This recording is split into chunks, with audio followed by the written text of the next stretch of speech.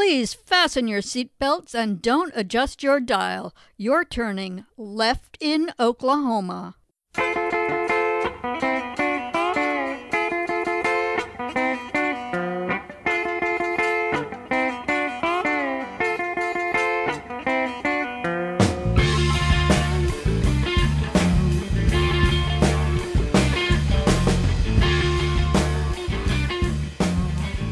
Hi, everybody. Welcome to episode 27 for February 19th, 2018. Episode 27 of Left in Oklahoma, formerly Pointing Left. I don't know how much longer I'm going to have to say that. What do you think? Let me know. This is your host, Serena Blaze, with your usual pondering questions of, how do I do this again? Am I on? Anyway, welcome. I'm going to try to keep this one shorter for you than recent episodes. Not just for you, for me, because it's already Monday afternoon and yikes!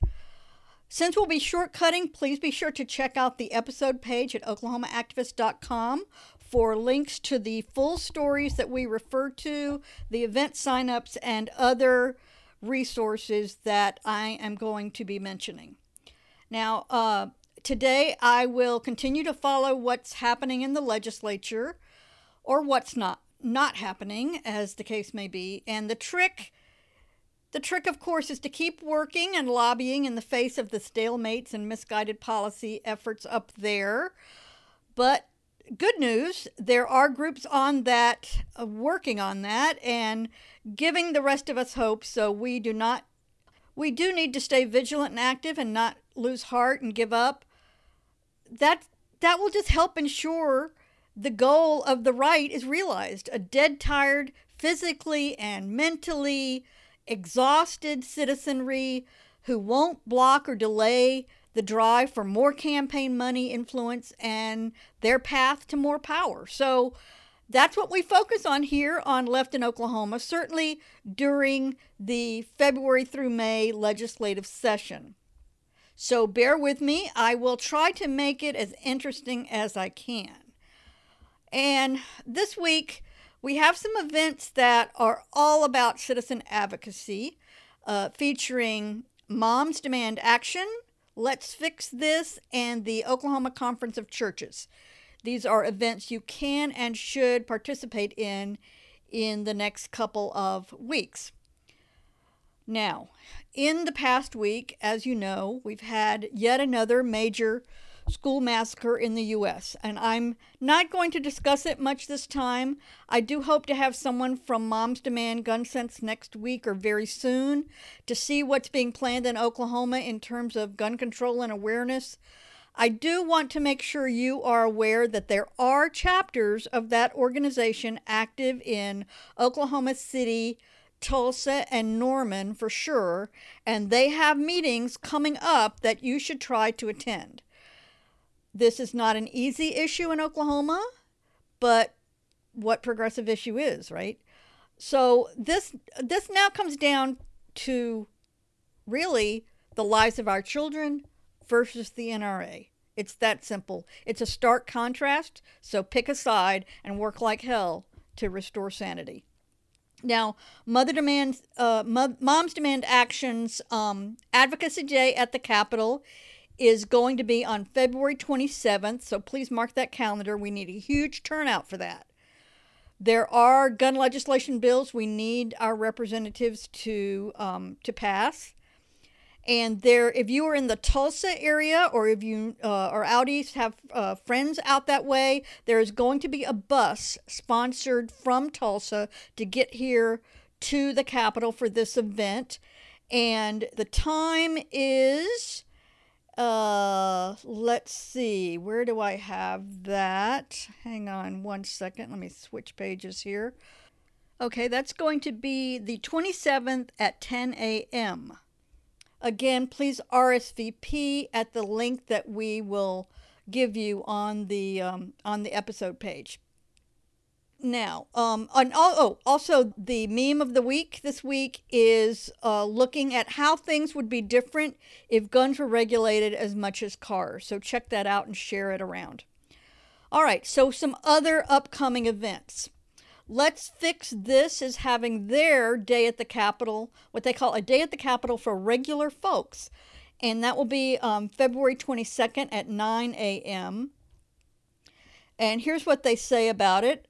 This is a day for regular folks like you and me to take some time off of work and actually meet face to face with our state legislators about whatever issues you care most about. So Let's Fix This is, they don't have a particular agenda in terms of topic areas. What they focus on is getting people more active, being citizen advocates, going to the legislature, lobbying with representatives and senators, just being more involved and engaged in the political process. So they don't have an agenda per se. Most of those folks are quite progressive, so you don't have to worry about that. Now, they do also say that day, February 22nd, it's kind of an all-day thing. I'll give you the agenda in a second, but they point out that this is not a rally. It's more of a group outing, and it's really good if you've never been to the Capitol, if you're intimidated about being a citizen lobbyist and going and talking to legislators. This is the event for you because they turn out a good crowd. Your chances of being alone to visit any of those folks is practically nil. So you'll have people to hold your hand and in some cases do the speaking for you, but they do give you a lot of tips on how to engage, how to speak about issues, how to really form your thoughts into a statement to your legislator that can be effective. So really, really good event for newbies. I strongly encourage you to go. So here's the rough schedule of what they're doing that day. So 9 a.m. they're going to meet and greet as a group, and that will be on the second floor in the Blue Room. And I believe that's off to on the east side of the building. And then 9:15 a.m., a few legislators that they've arranged to come in will speak to the gathered group. At 10 a.m., they will start visiting legislators' offices, and then they will go observe the House and Senate sessions. If they're on the floor in session, they will sit in the gallery and watch for a little while, which is pretty interesting. Then at noon, they are giving you an hour and a half for lunch on your own and will regather at 1:30 to again visit legislators' offices, observe the House and Senate if they're in session, and then you can leave whenever you like. Now, obviously, if you can only come in the afternoon, do that. Come after lunch and go visit. They'll have folks there the whole time that will really help you find who your legislator is if you need that help, find their office, which is always a little bit of a challenge, and form your statement about whatever issues you care about. They might have some information there about some issues that are currently being discussed to help you figure that out. They're all about helping out the newly energized activists. So don't let any of that keep you back. Now, just if you've again never been to the Capitol, they are advising that, and these are kind of generic instructions for any event at the Capitol during the legislative session unless you're told otherwise. And that is you park in either the south lot, which is the big lot in the middle of Lincoln Boulevard, just south of the Capitol, or in the east lot, which is next to the governor's mansion. And if you park on the south lot, you come in through the south entrance, and there is a security detail there, so you will put your purse or keys or whatever through the scanner, and or you can go through the east lot, park in the east lot, and go through the east entrance. Same deal. Okay, so once you're there, what to expect? And this is again from Let's Fix This Facebook event page. You can expect a bunch of regular folks just like you, most of whom have never done this kind of thing, but who care deeply for the future of this great state. You can expect a lot of smiles and name tags and bright red "Let's fix this" button, because we're all in this together and we want our legislators to know who we are. You can expect to meet some new people and have some conversations. It'll be relaxed and fun and probably really interesting. And at the end of the day, you can expect to feel ridiculously awesome because you did something that the other 4 million people in the state didn't have the courage to do. You showed up. And as an added bonus, you probably also make some new friends. They also say how to prepare. 1, first of all, don't be nervous. Everyone is always nervous talking to their representatives, but remember, they work for you. In fact, if you want to be technical, you own the building. 2, find out who your representatives are, and you can do that online by entering your address at the link, and we'll put that on the post page. And find your words. Decide which issues are most important to you. Describe your connection to the issue and what solutions to the problem you support. All right, so that's the February 22nd Let's Fix This event for advocating at the Capitol. Now we're going to have one on February 26th, and it is organized by the Oklahoma Conference of Churches. It is their annual day at the legislature. Monday, February 26th, again, starting at 8:30. It's all-day deal until 4:45, but of course, whatever part of that you can engage in. They have, at the beginning, they have a couple of great speeches that are very informative and motivating, and I've been to one of those in the past, and that's always interesting. Then they split up and they go do the lobbying. They have a lunch off the site off the Capitol campus and another place, another church nearby. What they're encouraging you to do is register for that so you can be part of the meal and everything else and get a seat at the keynote address and all of that good stuff. Again, Monday, February 26th, we'll have the link to all of that on our post page. And you can also find out more about the Oklahoma Conference of Churches at okchurches.org. And I will just note for clarification, I'm not involved with this group. I'm not actually religious. I'm actually an atheist. But I don't have any problem with people who are religious as long as they don't try to make me follow their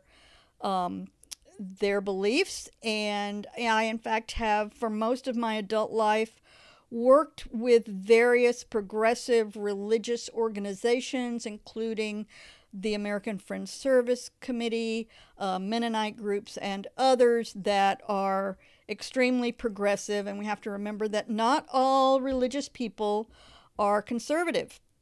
Not even here in Oklahoma. There's a very good group of folks at the Oklahoma Conference of Churches. It's a coalition of religious organizations that, for the most part, are very socially progressive, very liberal on social justice, economic justice issues. Not every progressive issue, but most of them.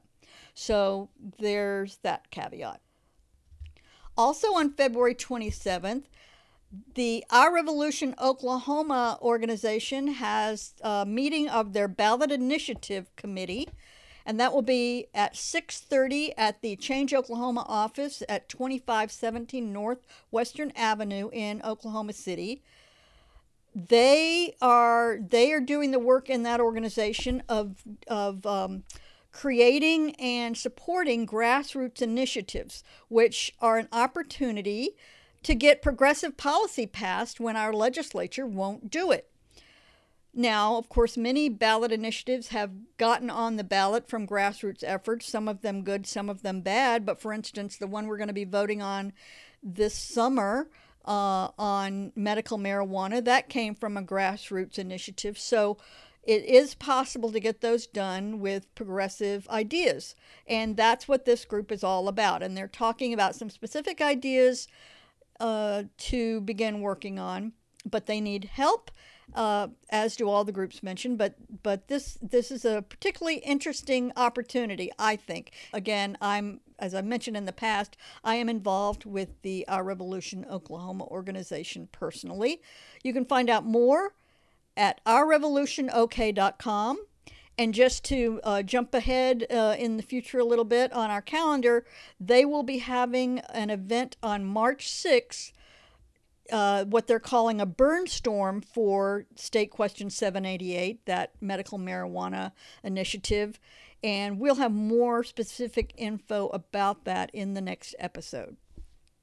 All right, so those are the events that I've got for you. Now let's look at some headlines. Let's just go over a few things that have happened in the last week. Not comprehensive by any means, but some things that just stuck out for me that I wanted to briefly talk about. All right, so first of all, we've got another hullabaloo around Scott Pruitt, Oklahoma's own Scott Pruitt, who is now the the head of the Environmental Protection Agency. And this is a story that is from Common Dreams, commondreams.org, and the headline is, Amid Criticism Over First-Class Flights, Pruitt Cancels Trip, Faces Calls for Accountability.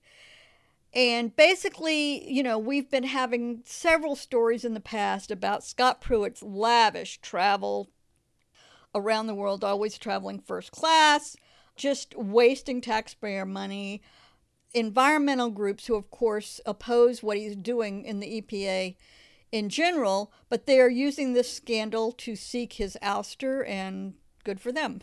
I support that effort. Now, so just to comment about this, because I was thinking, you know, of course, we've known Pruitt here in Oklahoma. He was Attorney General and was pretty awful. But it's been interesting to see him going to the federal level. And it seems to have provoked or maybe just exposed a real issue in his personality, namely extreme paranoia.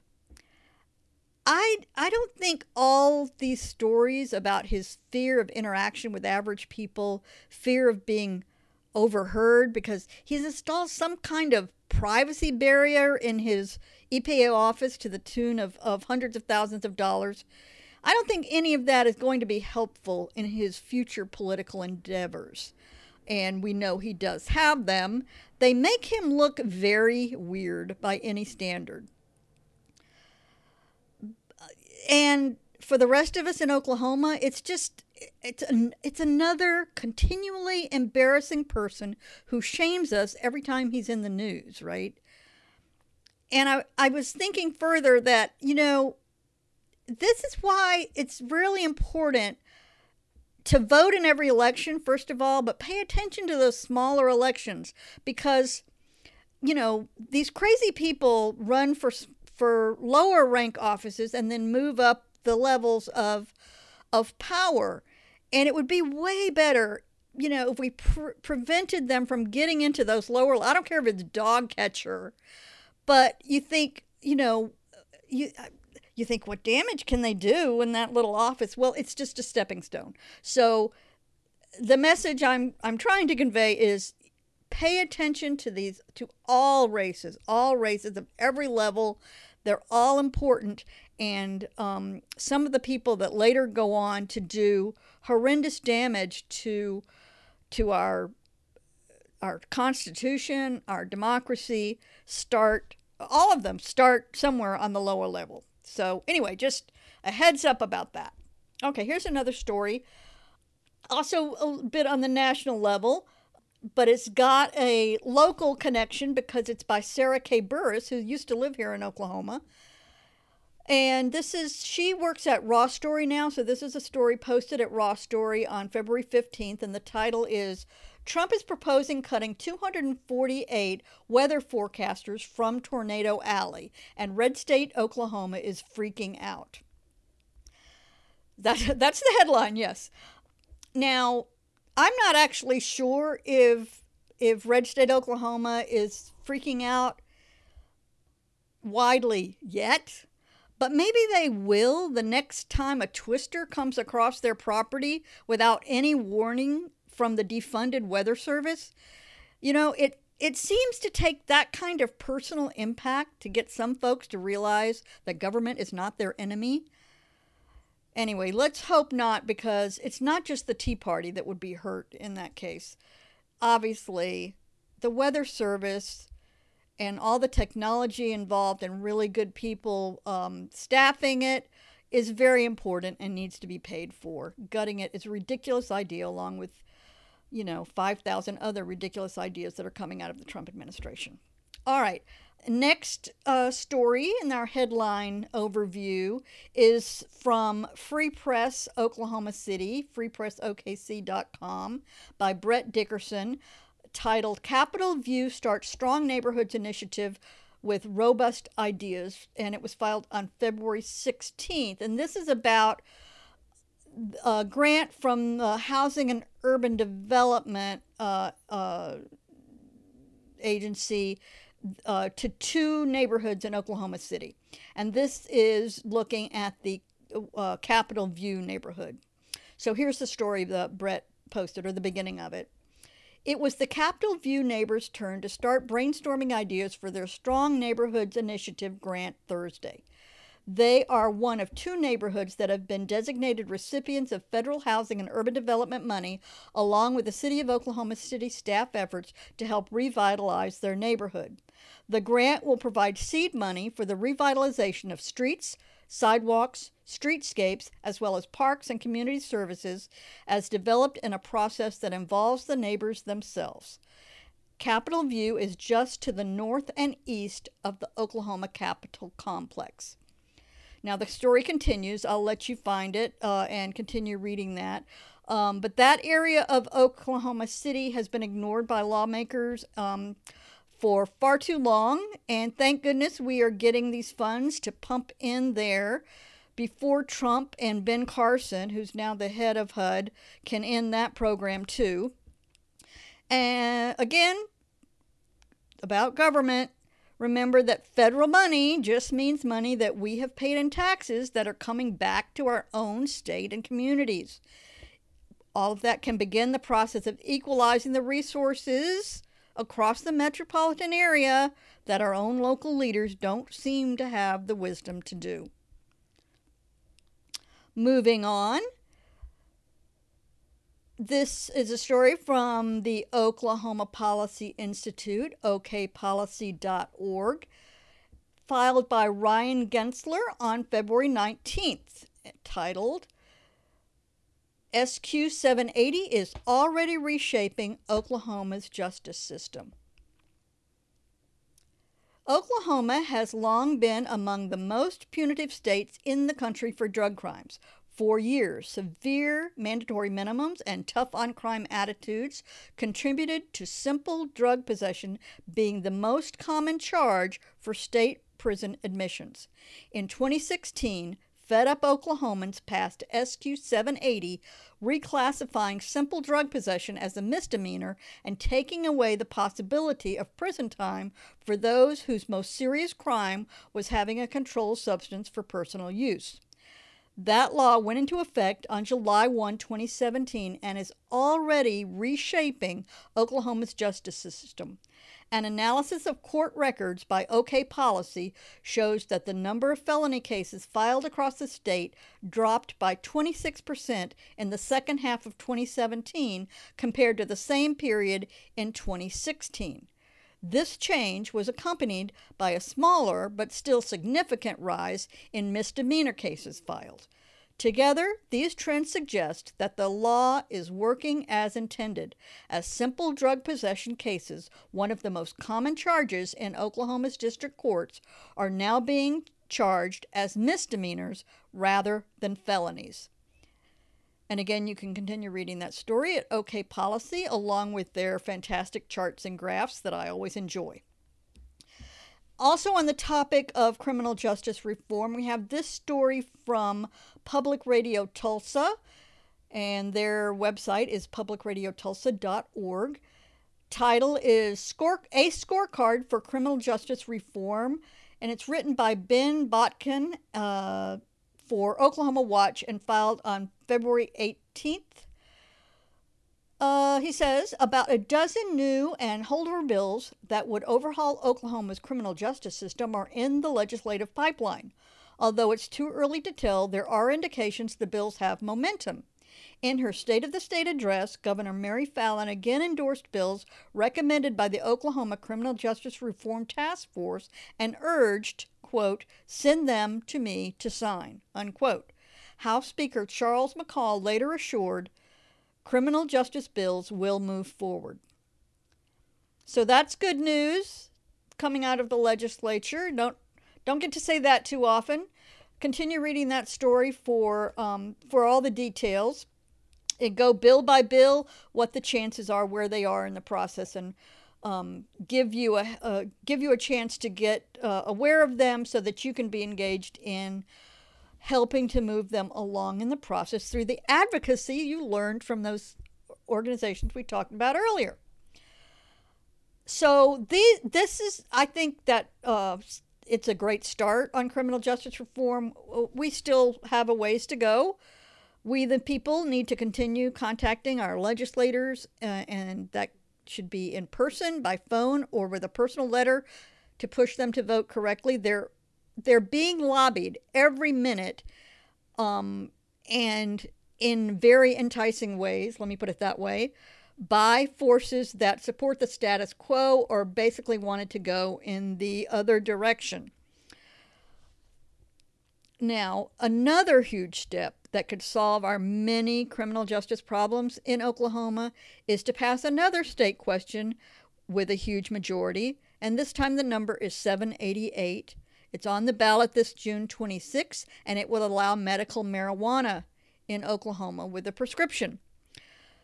And there are several activist organizations that are conducting awareness and get out the vote efforts, and you should get registered and informed and prepared to help get this passed.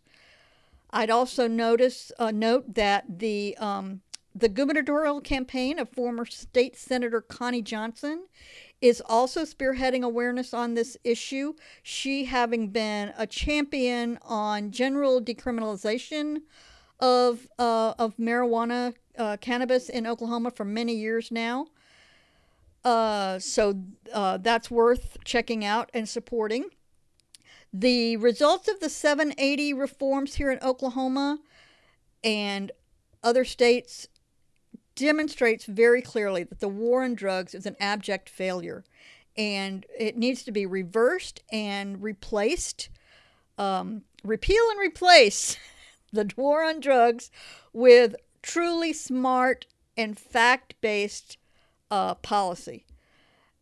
We have to drop the myths and stigmatization if we are going to solve the very real problems we have with in our society. Okay? Get smart. That's all I'm saying. And that's the basic message to all the legislators. You could crystallize it into two words. Get smart. All right, here's the last story in the news headlines. Non-Christian denominations could be shut out of House chaplain program. And I'm getting this story. It was widely reported, but this story is from OklahomaWatch.org. It was written by Trevor Brown and filed February 16th. I'm picking up a few segments from it. You can read the whole thing, of course, and I encourage you to do so. Representative Chuck Strom, a Republican from Jenks, who is the State House of Representatives chaplain coordinator, sent a letter at the beginning of the year asking that legislators only nominate a faith leader from the representative's own place of worship to be the House's chaplain of the week or chaplain of the day. But The apparent restriction on who may lead the prayer during the daily address has prompted concerns that many religions would be left out since the house is dominated by members of the Christian faith. Shannon Fleck, Director of Community Engagement for the Oklahoma Conference of Churches, which represents 600,000 members from Protestant, Roman Catholic, Episcopal, and historically black churches, said the policy is troubling because she is not aware of any Muslim or Jewish lawmakers. She said many Christian denominations also have little or no representation. It's a quote from her. Quote, by limiting legislators to pull from their individual faith traditions for legislative chaplains, the opportunity has been stripped from our elected officials to have any exposure to the vast and beautiful religious practices that make up this great state. And that's something she wrote in a February 1 letter to Strom. Additionally, she goes on to say, those who practice religions other than the majority in Oklahoma are being told their voices do not matter, their religion is less important, and they are being actively and succinctly shut out. In other words, and this is my comment, effectively enacting a state religion. So going on with this article, Fleck said it is possible that the policy, one she wasn't aware of previously, was in response to Representative Jason Dunnington, a Democrat from Oklahoma City, nominating Islamic Society of Greater Oklahoma City Imam Ahmad Inchasi to be chaplain of the day last year. Fleck said she has heard various excuses, quote unquote, why Inchasi's chaplaincy request was not approved, but there hasn't been an official response. Inchasi said he was informed he was nominated in January 2017 to be the daily chaplain and didn't learn he was rejected until months later. He said he received 0 answers from Strom regarding why he was rejected, leading him to believe it was because of his faith. Inchasi said he planned to not go public with his story, but then he found out about the letter Strom sent asking that representatives' nominations come from their own places of worship. Quote, I checked with all the rabbis, and there are 0 Jewish representatives in this building, the state capitol. And, of course, we have no Muslim representation in this building, or Buddhist either, unquote. He said that following a sermon on tolerance and discrimination during Friday's interfaith Juma prayer day at the Capitol. Do you know what that means? He said. It means we're not welcome. Calls to Dunnington, Strom, and House Speaker Charles McCall, a Republican from Atoka, were not returned Friday. Representative George Young, a Democrat from Oklahoma City, who was the senior pastor at Holy Temple Baptist Church, said he didn't find out about Strom's guidance until last week. Young said he was disturbed by a policy that would effectively block many faiths from speaking to the legislature and called it divisive. But Young said he has plans to see how serious Strom is about the guidelines, as he intends to nominate Inchasi to be chaplain of the day this session. And if he turns me down, Young said, he's going to tell me why. House rules state that the chaplain must attend the start of each day's session of the House and open with a prayer. Chaplains also are given up to 5 minutes during the Thursday session to deliver remarks. Strom's letter explaining the program says chaplain requests will be processed as they are received, and scheduling and participation will be based on a first-come, first-served basis. He also wrote that requests for exceptions to the guidelines will be, quote, handled on an individual basis, unquote. Yeah, I bet they will. The Reverend Lori Walke, who is on the board of directors of the Interfaith Alliance Foundation of Oklahoma, said even a suggested policy can have a chilling effect on the voices lawmakers hear. Walke of the Mayflower Congregational Church in Oklahoma City said she has concerns whether it's proper for religious leaders of any sect leading a legislative body in prayer to start the session in the first place. But she said if the program exists, it should be inclusive as possible. Quote, right now, they are really limiting what voices can be heard, even among Christians. But there are many voices and faiths that deserve to be heard, unquote. And that's the end of the story. And I'll just personally add, I agree with Walkie. I just assume there not be a chaplaincy program at the Capitol at all. But as long as there is one, it can't favor one religion over another. To me, this is the same principle that got the Ten Commandments statue removed a couple of years ago from the Capitol grounds through a long process that ended up with a court order. The religious right is still screaming about that, but unless they want to have statues of Vishnu, Baphomet, the flying spaghetti monster, whatever, as well as their religious icon, they can't constitutionally do so. And that's really the end of the story, as it has been in court case after court case, though they do keep trying. All right, so finishing up with the news, moving on to, this is a little feature about a new, well, it's not a new organization, it's actually just new to me. And it's called Hunger Free Oklahoma, and I found this story about them at tulsapeople.com, and this is by Judy Langdon, and it's called What You Need to Know About Childhood Hunger in Oklahoma. She says, Hunger Free Oklahoma, an advocacy organization, is approaching its second anniversary in 2018. The organization works to end hunger through research, policy making, and collaboration with nonprofit schools and state and local government agencies to ensure communities have the information and tools to end hunger. According to hungerfreeok.org, nearly 1 in 4 Oklahoma children, 24%, is food insecure, meaning they have limited or inconsistent access to adequate food. Food insecure children have lower reading and math scores, more significant behavior and social problems, and lower high school graduation rates. Hunger costs Oklahoma more than $1.4 billion, that's billion with a B, annually because of increased illness and decreased academic achievement. 22.7% of Tulsa County children are food insecure. Oklahoma is number 1 in the U.S.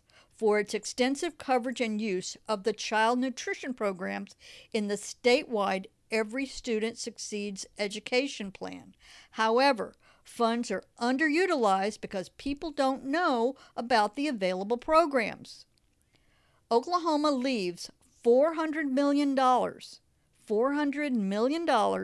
in unclaimed federal funds on the table each year for nutritional programs. 80% of all TPS students are eligible for free and reduced lunch. Breakfast and lunch were served to children at 128 sites during the summer of 2017. 53 TPS, that's of course Tulsa Public Schools, 53 Tulsa Public Schools, elementary schools, representing 62% of schools in the district, participate in the community eligibility provision for free breakfast and lunch to all students as of November 2017. The CEP allows high-need schools to offer school meals at no cost to all students. So again, that is hungerfreeok.org. You can go there, get involved, donate, and also check out their really ingenious logo. I really like it.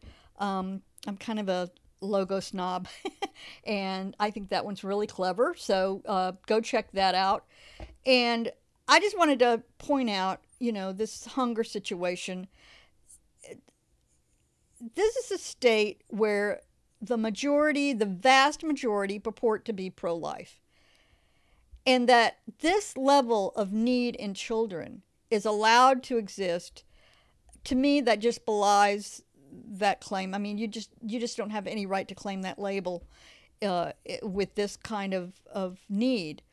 And it's not that we don't have the money for this or anything else, it's that we don't have our priorities right.